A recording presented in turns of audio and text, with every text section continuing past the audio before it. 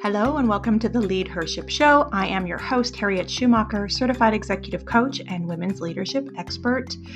Thank you for tuning in. Each week, we bring forward thinking, inspiring, and real conversations for women who want to lead and live more fully. I'm so excited to have you here. I hope you enjoy the next conversation. Thanks for tuning in.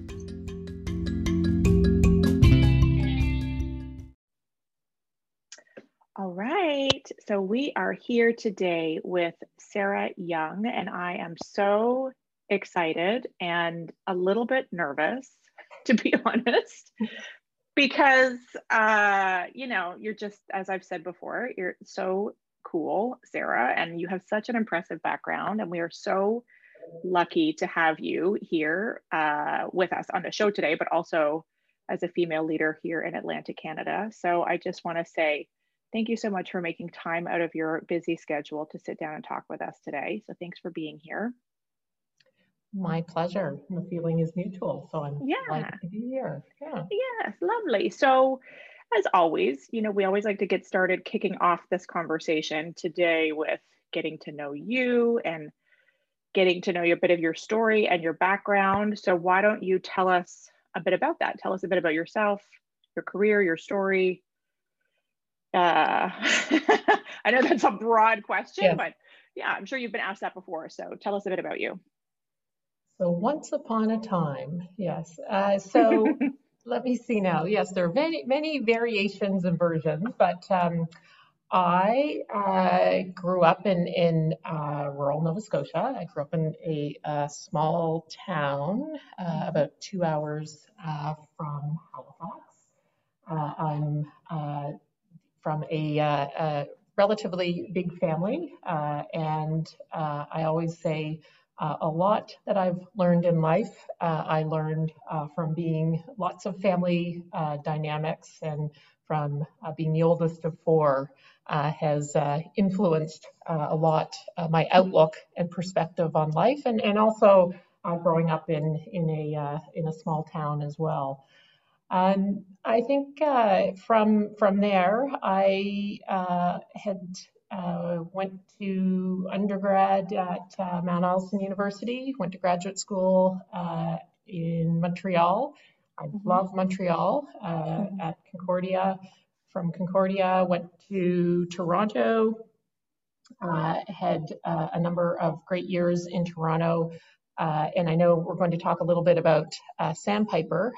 When I was in Toronto, I worked at a technology startup company, also worked, it's my first step into consulting, communications consulting, and I joined an international firm. And at the time, I thought I will do it for 365 days, not a day more, but haven't left the consulting or agency world since. I absolutely have loved it. And when I was in Toronto, I was doing predominantly technology work with, at the time it was during the IT boom. And I did a lot of work in the US. Like a good maritimer, I returned to the East Coast, and I, with two other partners, bought a company called MTNL, and we built that small company. It was about 7 people at the time, including us. We opened an office in New Brunswick and Newfoundland. We took on a minority shareholder called National. Eventually, we did an exit and sold National. And I am the managing partner here in Atlantic Canada, where we've continued to grow by helping companies and organizations either solve complex things or make really big things happen, navigate complexity. And I also lead talent for the organization. It has since grown into the US and Europe, as well as across the country. And I have recently launched a venture fund. And on the home front, I have 2 wonderful boys who are 12 and 14. and my partner Matt and I, and he also has a 20-year-old daughter and a 16-year-old son. So putting us all together with our COVID puppy, we pretty much, it's somewhere between a circus and a zoo. And as my father says, I've pretty much replicated my childhood family all over again. Right. Wow. Wow. That's it. That's the story. Okay. Yeah. That's the long version. That's the long version. Okay. Yes. So speaking of complexity, seems to be, you know, a theme that is running through, you know, well, I mean, that's life, but also seems to be a complex year this year. A lot of people are talking about the complexity in business. And I just finished reading the most recent Women in the Workplace report from McKinsey for, you know, 2020, the state of women in the workplace in 2020. Obviously that's American, but still we can see a lot of parallels in terms of what's happening, you know, here, not only in Atlantic Canada, but also in Canada. I also learned that you were trained, when I was researching your bio, that you're trained in crisis management. I was like, why didn't I know that earlier? I mean, your phone must have been ringing off the hook. So what's your view about, you know, the situation that we're currently in 2020, and, you know, complexity in terms of a business concern, a business challenge? Has complexity increased for businesses in 2020 from your perspective? Oh, absolutely. So I think one of the things is that we always work in and help organizations. A lot of the work that we do is around crisis communication, issues management, reputation, whether it's planning or management. Most organizations, as much as they've identified different scenarios, and even if they did work on pandemic planning, this is not playing out, or this was not anticipated, or they're not experiencing it in the way that they ever imagined. And so I think one of the things with COVID is that oftentimes a crisis, it can be an event, or it will happen over a specific period of time, and sometimes it will be isolated, or you work to isolate it, where this is just so sustained. And so and there are so many different parts and chapters, and essentially almost everyone is experiencing it. And so there's one of the things is that, and you know, this isn't new to anyone, is that there's very little escaping it. And so there isn't necessarily one focal point, or it's constantly moving. There's not necessarily an end in sight. There's just, and there's so many unknowns. So definitely working a lot with organizations. I think in terms of you know, your question around preparing, I think the being accustomed to the type of work that we do, just very accustomed to working in complexity, but also in ambiguity. So accustomed, you know, I'm surrounded by people, my colleagues, my teammates, who are accustomed to not always having the answers, who are accustomed to asking questions, are accustomed to working in different scenarios, are accustomed to being agile, accustomed to problem solving, accustomed to moving fast or needing to slow down, and working in a collaborative way. So all of that has been really helpful. But definitely, I would say this is very different. And I think even looking into 2021, it's going to be the pressures on leadership are only going to continue in ways that I don't think we've all anticipated or could have anticipated before COVID. Mm-hmm. Yeah, I mean, that's one of the things that I've been hearing through the conversations that I've been having, is the tension between feeling like, as the leader within this complexity, I need to have the answers, but then also knowing that we are in a situation where you're pretty much guaranteed to not have them because we haven't been here before. So just being in that state and feeling very, overwhelmed and in overhead because of that tension of feeling like I used to have all the answers and now I don't feel like I have that many. And what do I do with that? What does that mean for the context in which I'm leading and how people might be perceiving the effectiveness of my leadership at this moment in time? So yeah. Well, I think that certainly that I would suggest that showing up and having all the answers that isn't realistic because it's constantly changing, and that one of the things that people expect right now is authenticity. And so, as a leader, you should definitely, obviously have some answers or definitely have a plan for what's next, but acting or showing up in the exact same way that you were a year ago is also not realistic. It's definitely not. And I think so much has changed or so much has happened that there's people, at least from my experience, there's people have experienced so much, and they're experiencing so much professionally and personally that they're viewing the world through a different lens now. And so it's not just that they expect authenticity, and they expect their leaders to show up with some humanity, and they expect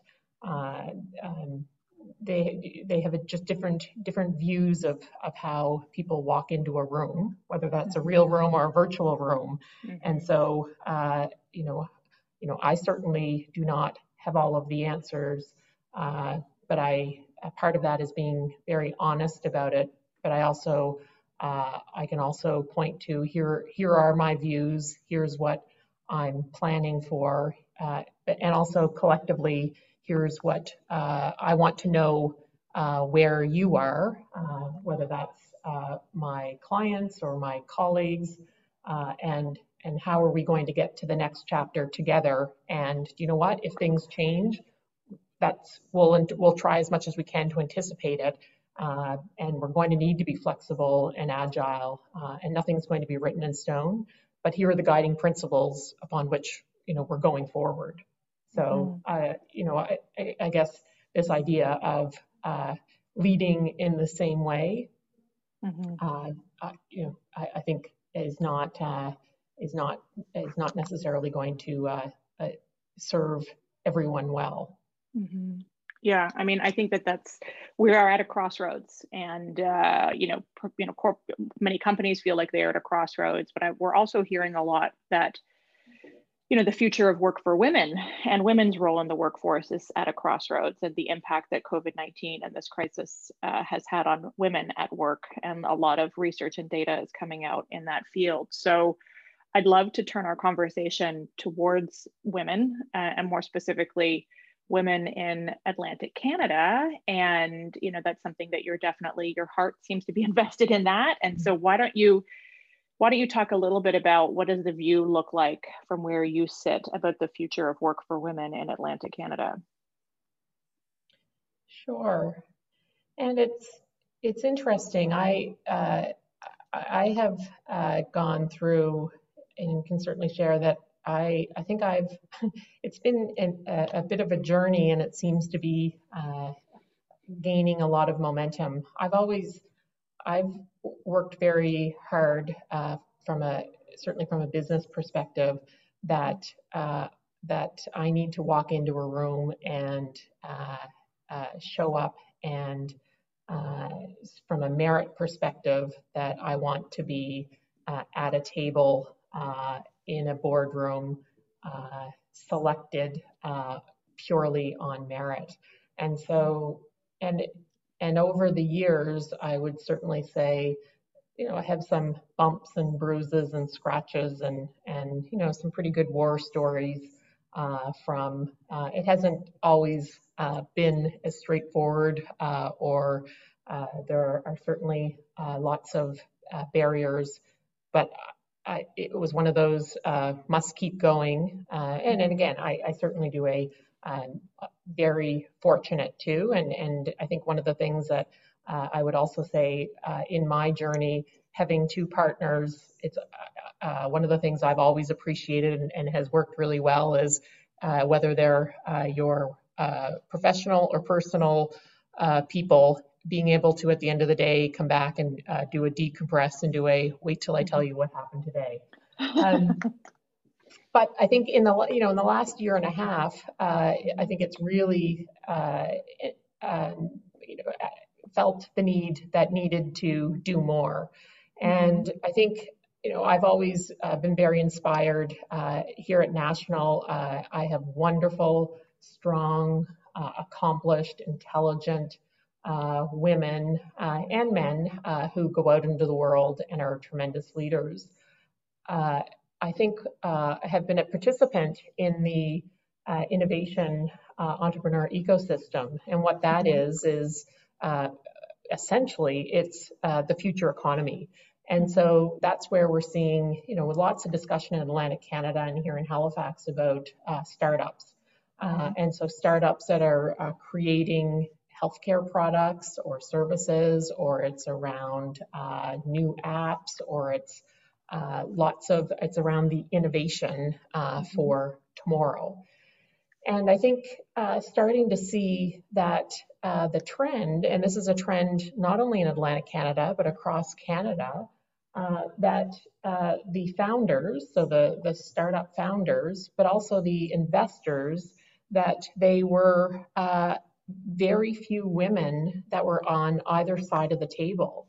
And I think, starting to see that that it was really alarming. And I think when you start to think about, we're making progress in some of the traditional industries, and whether that's from a leadership perspective or even around boardroom tables, and so many people, women included, have been working really hard for stronger representation. But when looking at future economy and seeing how little progress or how little representation, and that's both from women and both underrepresented or racialized communities, it was really alarming. And so in the last year, started to have this discussion with a number of other women and saying, if there aren't women at the table, how are we going to participate again as in the future? And so that really started the impetus for what has now become a venture fund. And I think really, when we've started to dig into the stats of, what that means in Canada, that was I think a little bit of the final straw of saying, if we don't do something, who will? And I think there was one of those moments where, in our careers, we're saying we feel like even if we're showing up on merit, clearly that's not enough, and needing to roll up sleeves and do a little bit more. And this seems to be the thing for us right now that is going to one of the things that we're hoping that will make a significant difference. Yeah, well, I mean, I very excited about Sandpiper and what this represents for the future of women in Atlantic Canada. And I love what you said. And I think that's a question that a lot of women in leadership and women entrepreneurs need to ask ourselves is, how will we participate in the future? And what do we actually want the future to look like? Because in the midst of all of this complexity that we have in front of us, we do have great opportunity. And I have always tried to at least maintain that point of view is, we have an opportunity to shape the future of work. We have an opportunity to provide feedback now that there seems to have been a dramatic change. And so I read on one of the goals of Sandpiper is to disrupt by filling critical gaps in the investment ecosystem. And so some of those gaps, what are some of those gaps? What led you to, besides noticing that there was not an equal representation of women at the table, What did you notice specifically around funding and some of those gaps that you noticed in the investment ecosystem that led to the creation of Sandpiper? Mm-hmm. Well, it's so funny just hearing you say gap, and feels uh, it feels like we need a stronger word for Okay. gap. Mm-hmm. And so, and I think that was it, is that when we started looking into it, and it really became walking into rooms, and it was one of those, startling experience where it would be rooms full of men, and walking in and doing uh, what is happening, and rooms full of entrepreneurs, investors, and doing okay, well, how do we make a change, and seeing that a lot of how change was being made in other places, either in Europe or the US, and so started doing a little bit of research. Mm-hmm. And so the gap, what we were seeing was that that women entrepreneurs really are being underinvested in. And the gap is that only 2% of angel investors in Canada are female. Mm-hmm. And so just that alone, 2%. So it wasn't our imagination that from an investor standpoint, that women weren't being represented, and that female founders are only receiving 3% of VC dollars or venture capital dollars. The other thing is that when you look at venture capital funds, only 15% of the partners are female. That's even, that number is even lower in Atlantic Mm-hmm. Canada. Mm-hmm. And but one of the things, and this is where we started to say there's an opportunity here, female founders. So again, the women entrepreneurs, those who are creating the companies, they actually overperform. So they're delivering higher revenues, they have higher valuations, and it's a more efficient use of capital and a higher ROI. And so, we were looking at this and saying, so here we have the women entrepreneurs are underinvested in. They're not, and at the same time, they're delivering. And so I think, one, seeing it as an opportunity, but at the same time doing how a woman walking into a room isn't going to see herself on either side of the Mm-hmm. table. And so that was the point where we started to do there seems to be an opportunity in other markets where there are venture funds, women-led venture funds, or different models. Mm-hmm. I think one of the things that was interesting, and what we said was, well, someone should do this, and uh, and the first couple of conversations was, someone should really do this. Who should do this? And I use myself. I did it can't be me. I'm not the right person, and did some more research. And the fascinating thing is that that's basically I was the case study for why there aren't. One of the reasons why women aren't in venture capital is that women tend not to be confident. They tend to they look at the world of investment, or even from an entrepreneurial perspective, and say, I don't have the experience. And this isn't the only space or place, but tend to look and say that that's for other people, and don't have the network or the background. And so that was the moment for me where I did I can't be the case study. And so at the time I did okay, well, I'll at least convene and get started. And brought together a group of women who were, we were having this similar conversation, and we've it's been quite tremendous what the level of interest and demand from women across the region and even the country, who are saying, absolutely, not only do we see the opportunity, a business opportunity, but we also see an opportunity to have a big impact on the region and on the future. Hmm. I can so relate to that.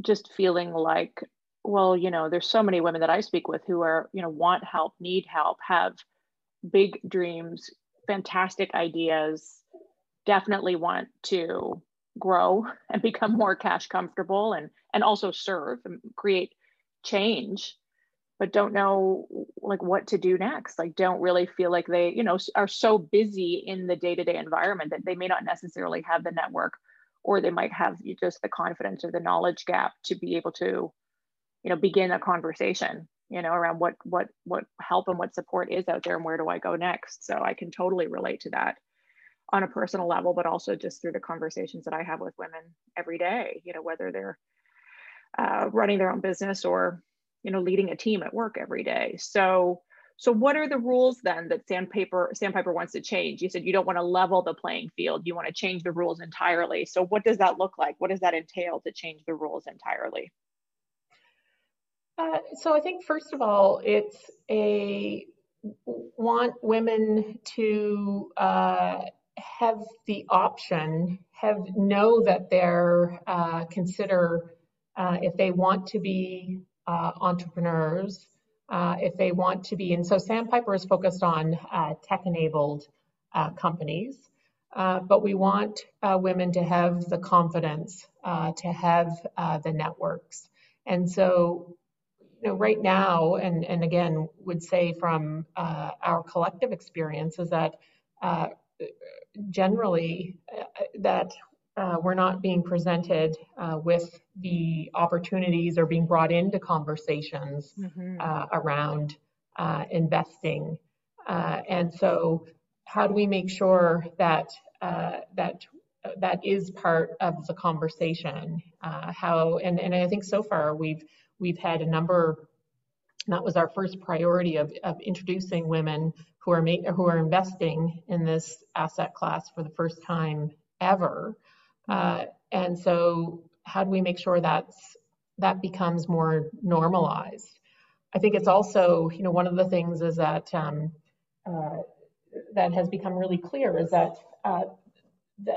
this space is really part of it is based on having a really strong network.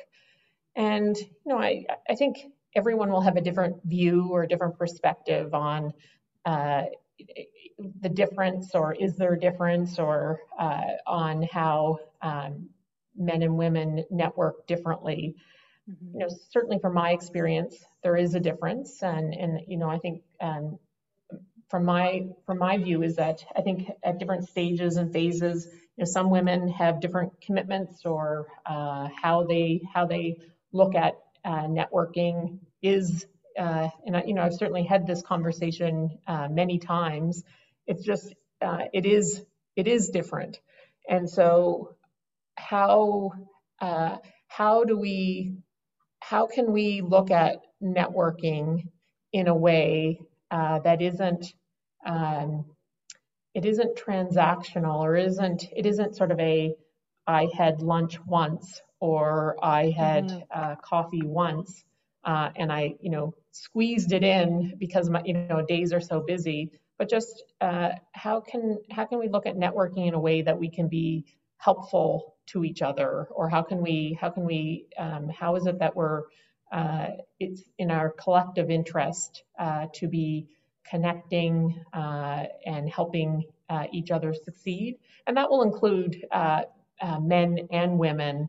But I don't know that we've and again, I say this is from my experience, and when I hear examples of some of my male colleagues or friends, when they talk about how they've cultivated their network, I do it is very different, Mm-hmm. and it's there are certainly things that, not to say that we replicate it in the same way, but I think there's definitely things that we can learn if we want to continue to break down some of the barriers. That if there are areas that we can, if that we want to have a big impact, that we, certainly, from my outlook, there's nothing that I want to do alone.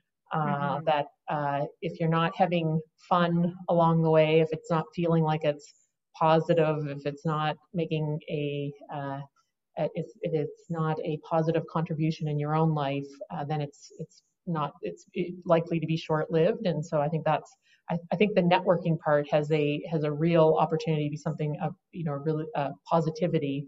And I think a lot of times women are almost shoehorning it into their lives, and it's not necessarily something that's as good as it could be. And I think it's something that could be a real force going forward. And that's interesting too, because obviously the way in which we're networking has changed, dramatically. There's fewer lunches, fewer conferences, fewer, formal events where traditionally those types of networking opportunities were kind of created for us. So what ideas would you have for women to be able to maintain their networking, now that we're working from a distance and virtually? Is it Zoom coffees now? Like what's going on? Same rules apply, just we're doing it via technology now? Yes, I think in the future, whether it's smaller groups that are more intimate, rather than sort of those big events that people don't necessarily get to have, don't always get to have quality conversations. I think, one of the great things, and we've all talked about this, is that the Zoom calls is that everyone, for better or for worse, got look into people's homes, and again, that humanity and authenticity. And so how amazing is it that whether it's the bookshelves or the children or the pets or and we actually said, this is real life. And so it's not, I think before, where there was this idea that people, and again, it's come with downsides too, but this idea that we've compartmentalized, and, people showed up at work and did a life is perfect. And then, I think even with social media, life is perfect. And it isn't by any stretch, where I think now it's a little bit of of course, there are kids, or, in my case, the number of, whether it's the teenagers, the number of things that have happened during meetings or calls, like all of these things are real. And so I think, as you say, if it is a glass of wine or coffee or laundry folding, whatever it is, no one has to apologize or pretend, or it just is. And that to me is like, I kind of do to me is a big exhale of breath, because I just do wow, a lot of time and energy has been put into trying to pretend that it's all, well, I've always said, I've joked if everyone would just lower the bar a little bit, or just even, to me, the really, the best moments in life are the real moments, and they're gritty, and so I think that's the part right now, is we're all doing oh yes, life is gritty. And so I think that, to your question, I think right now, if it is, coffee when you're making school lunches or whatever it is, all of that is good. Yeah, it reminds me of a moment this year when I was teaching a group workshop, and my children were home, and there was I think I was home alone at the time. So, speaking of like lowering the expectations,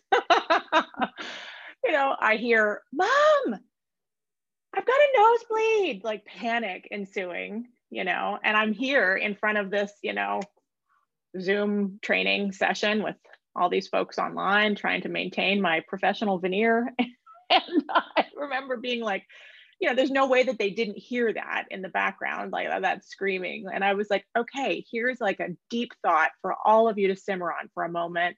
I'll be right back. And I put it on mute, went out into the hallway, sorted out the nosebleed, slid back into my seat. And everybody was like, how did you do that? And I'm like, welcome to working mom life. This is real life happening here right now. There is no denying it. It was just, you know, one of the many moments that went down in the books this year for just keeping it real. So, I mean, I find it refreshing. I feel like I like to integrate what's going on in my real life with also what is going on at work. I feel like I've had a bit of an exhale, and surprisingly, everybody, I mean, I assume that everybody has been pretty open to receive because they're going through it too. So that's the common thread that's woven through this experience for all of us. Well, and I keep thinking if we could all just compare notes of what were those moments during the last 8 months, or yes, there have just been some moments. I think at one point I was doing a presentation, the fire alarm was going off in the house because, of course, the teenage boys were making bacon as a after school snack, which I knew that's why the fire alarm was going off. So I kept trying to do the mute in between the fire alarm. There was another one where my partner was on a video call, and I thought I wasn't on video, and of course my lower back was sore from all the sitting. I tried to do some back stretches. I didn't think I was on video. When I looked up, I suddenly realized that, oh no, it was just the screen of a whole lot of people. Yes, I think we've all had many moments where we have. Yeah. So, but I also do again, it's all fodder, and people have heard me say many times, it's all good fodder for the memoirs or for the Netflix series. Yeah. Seems like there's going to be a book written about all of this at some point. So a few last questions then, and I know that we are coming to the end of our time. So, you know, we talked a little bit about just women's confidence with, you know, money and investing, and you know, that's definitely something that I have encountered. So what's a common belief or a myth about money and investing that you think that women need to come to terms with if we are going to, you know, change these statistics for the better? Well, I think partly it is around, so I talked about confidence, networking, and the third part is around just, and I'll put it in the bucket of education. And so I think, you know, we've talked about, you know, what we've been told too is that, you know, our grandmothers oftentimes put money under the mattress, and our mothers was often, whether it was in mortgage or RRSPs. And so I think it's going and asking questions. And I know we're certainly partnering and providing a lot of education, and just doing there are, whether it's getting access from you know, with your financial advisor or through your bank, or there are many avenues of how you might want to consider it. And it's not the right avenue for everyone. But you know, one of the things that I would love to see is that there are more young women in high school and university who are saying, if I want to be an entrepreneur, or if I want to think about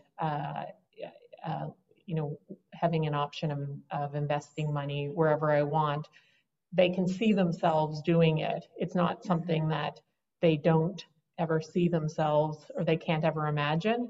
And that was the part that was fascinating to me, is that when I look at in the conversations that you know, that we've been having, is that so many of these extremely successful women who just didn't see it as an avenue or an option, and you know, really, frankly, quite surprising. And so I think, you know, we are making progress, but I think we're not making the progress that I would love to see, and I would love to think that our daughters and nieces and that that they will just have that confidence to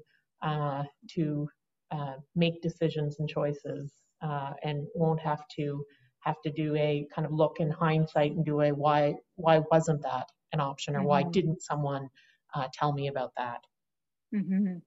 So it seems like there's an undercurrent around asking for help. If you want help, to Absolutely. ask for help and to be okay with not knowing. I mean, we've just kind of basically said there's a lot of women out there that don't know, myself included. I don't have the education, definitely around the financial side of my business. I know I could learn a lot more and I would probably be better off for it. So what's kind of a final piece of advice that you want to leave for women who are in leadership, entrepreneurial women who are going to be listening to this?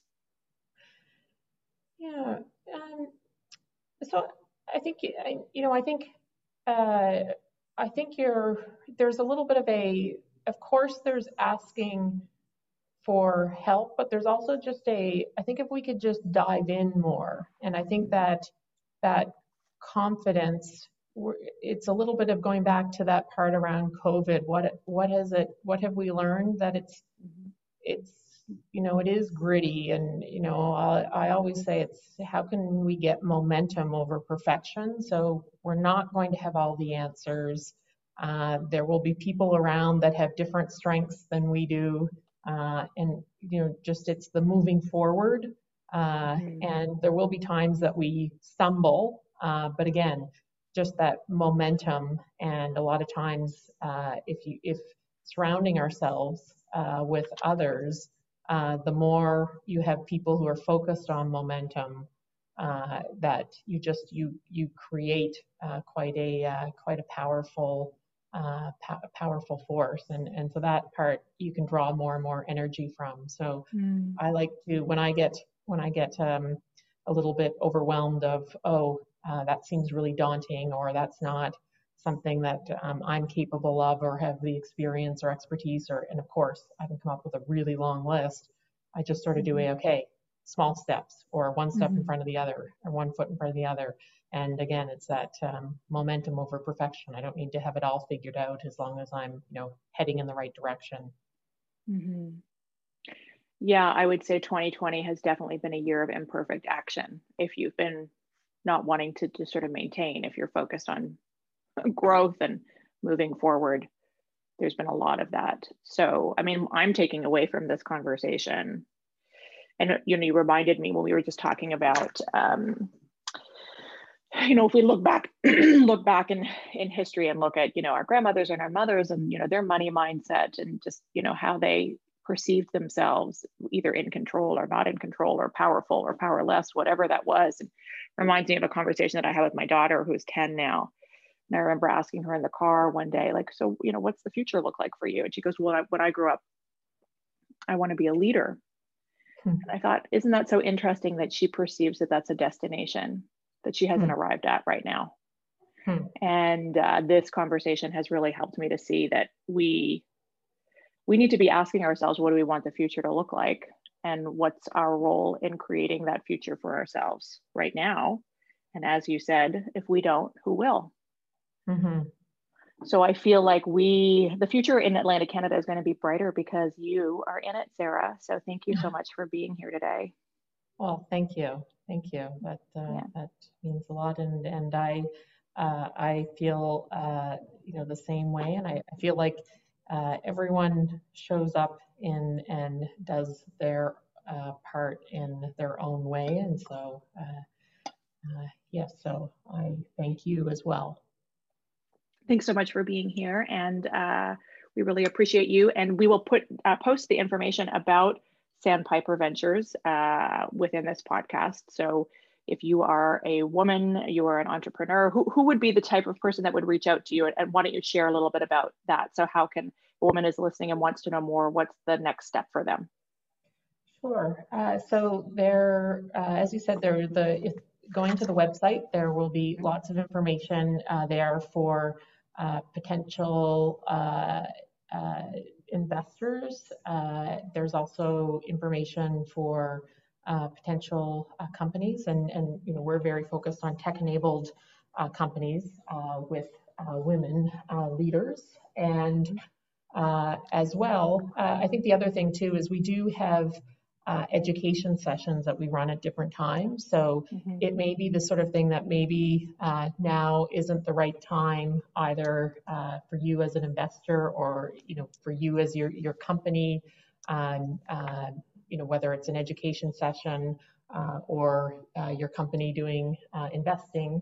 But I'll be always happy to have that conversation, and it might be the sort of thing that it's the start of a discussion that takes place over time. So, yeah. And as we said, it's a we have lots of we're partnering with many organizations because this is going back to that as we said, the gap. It's a big one.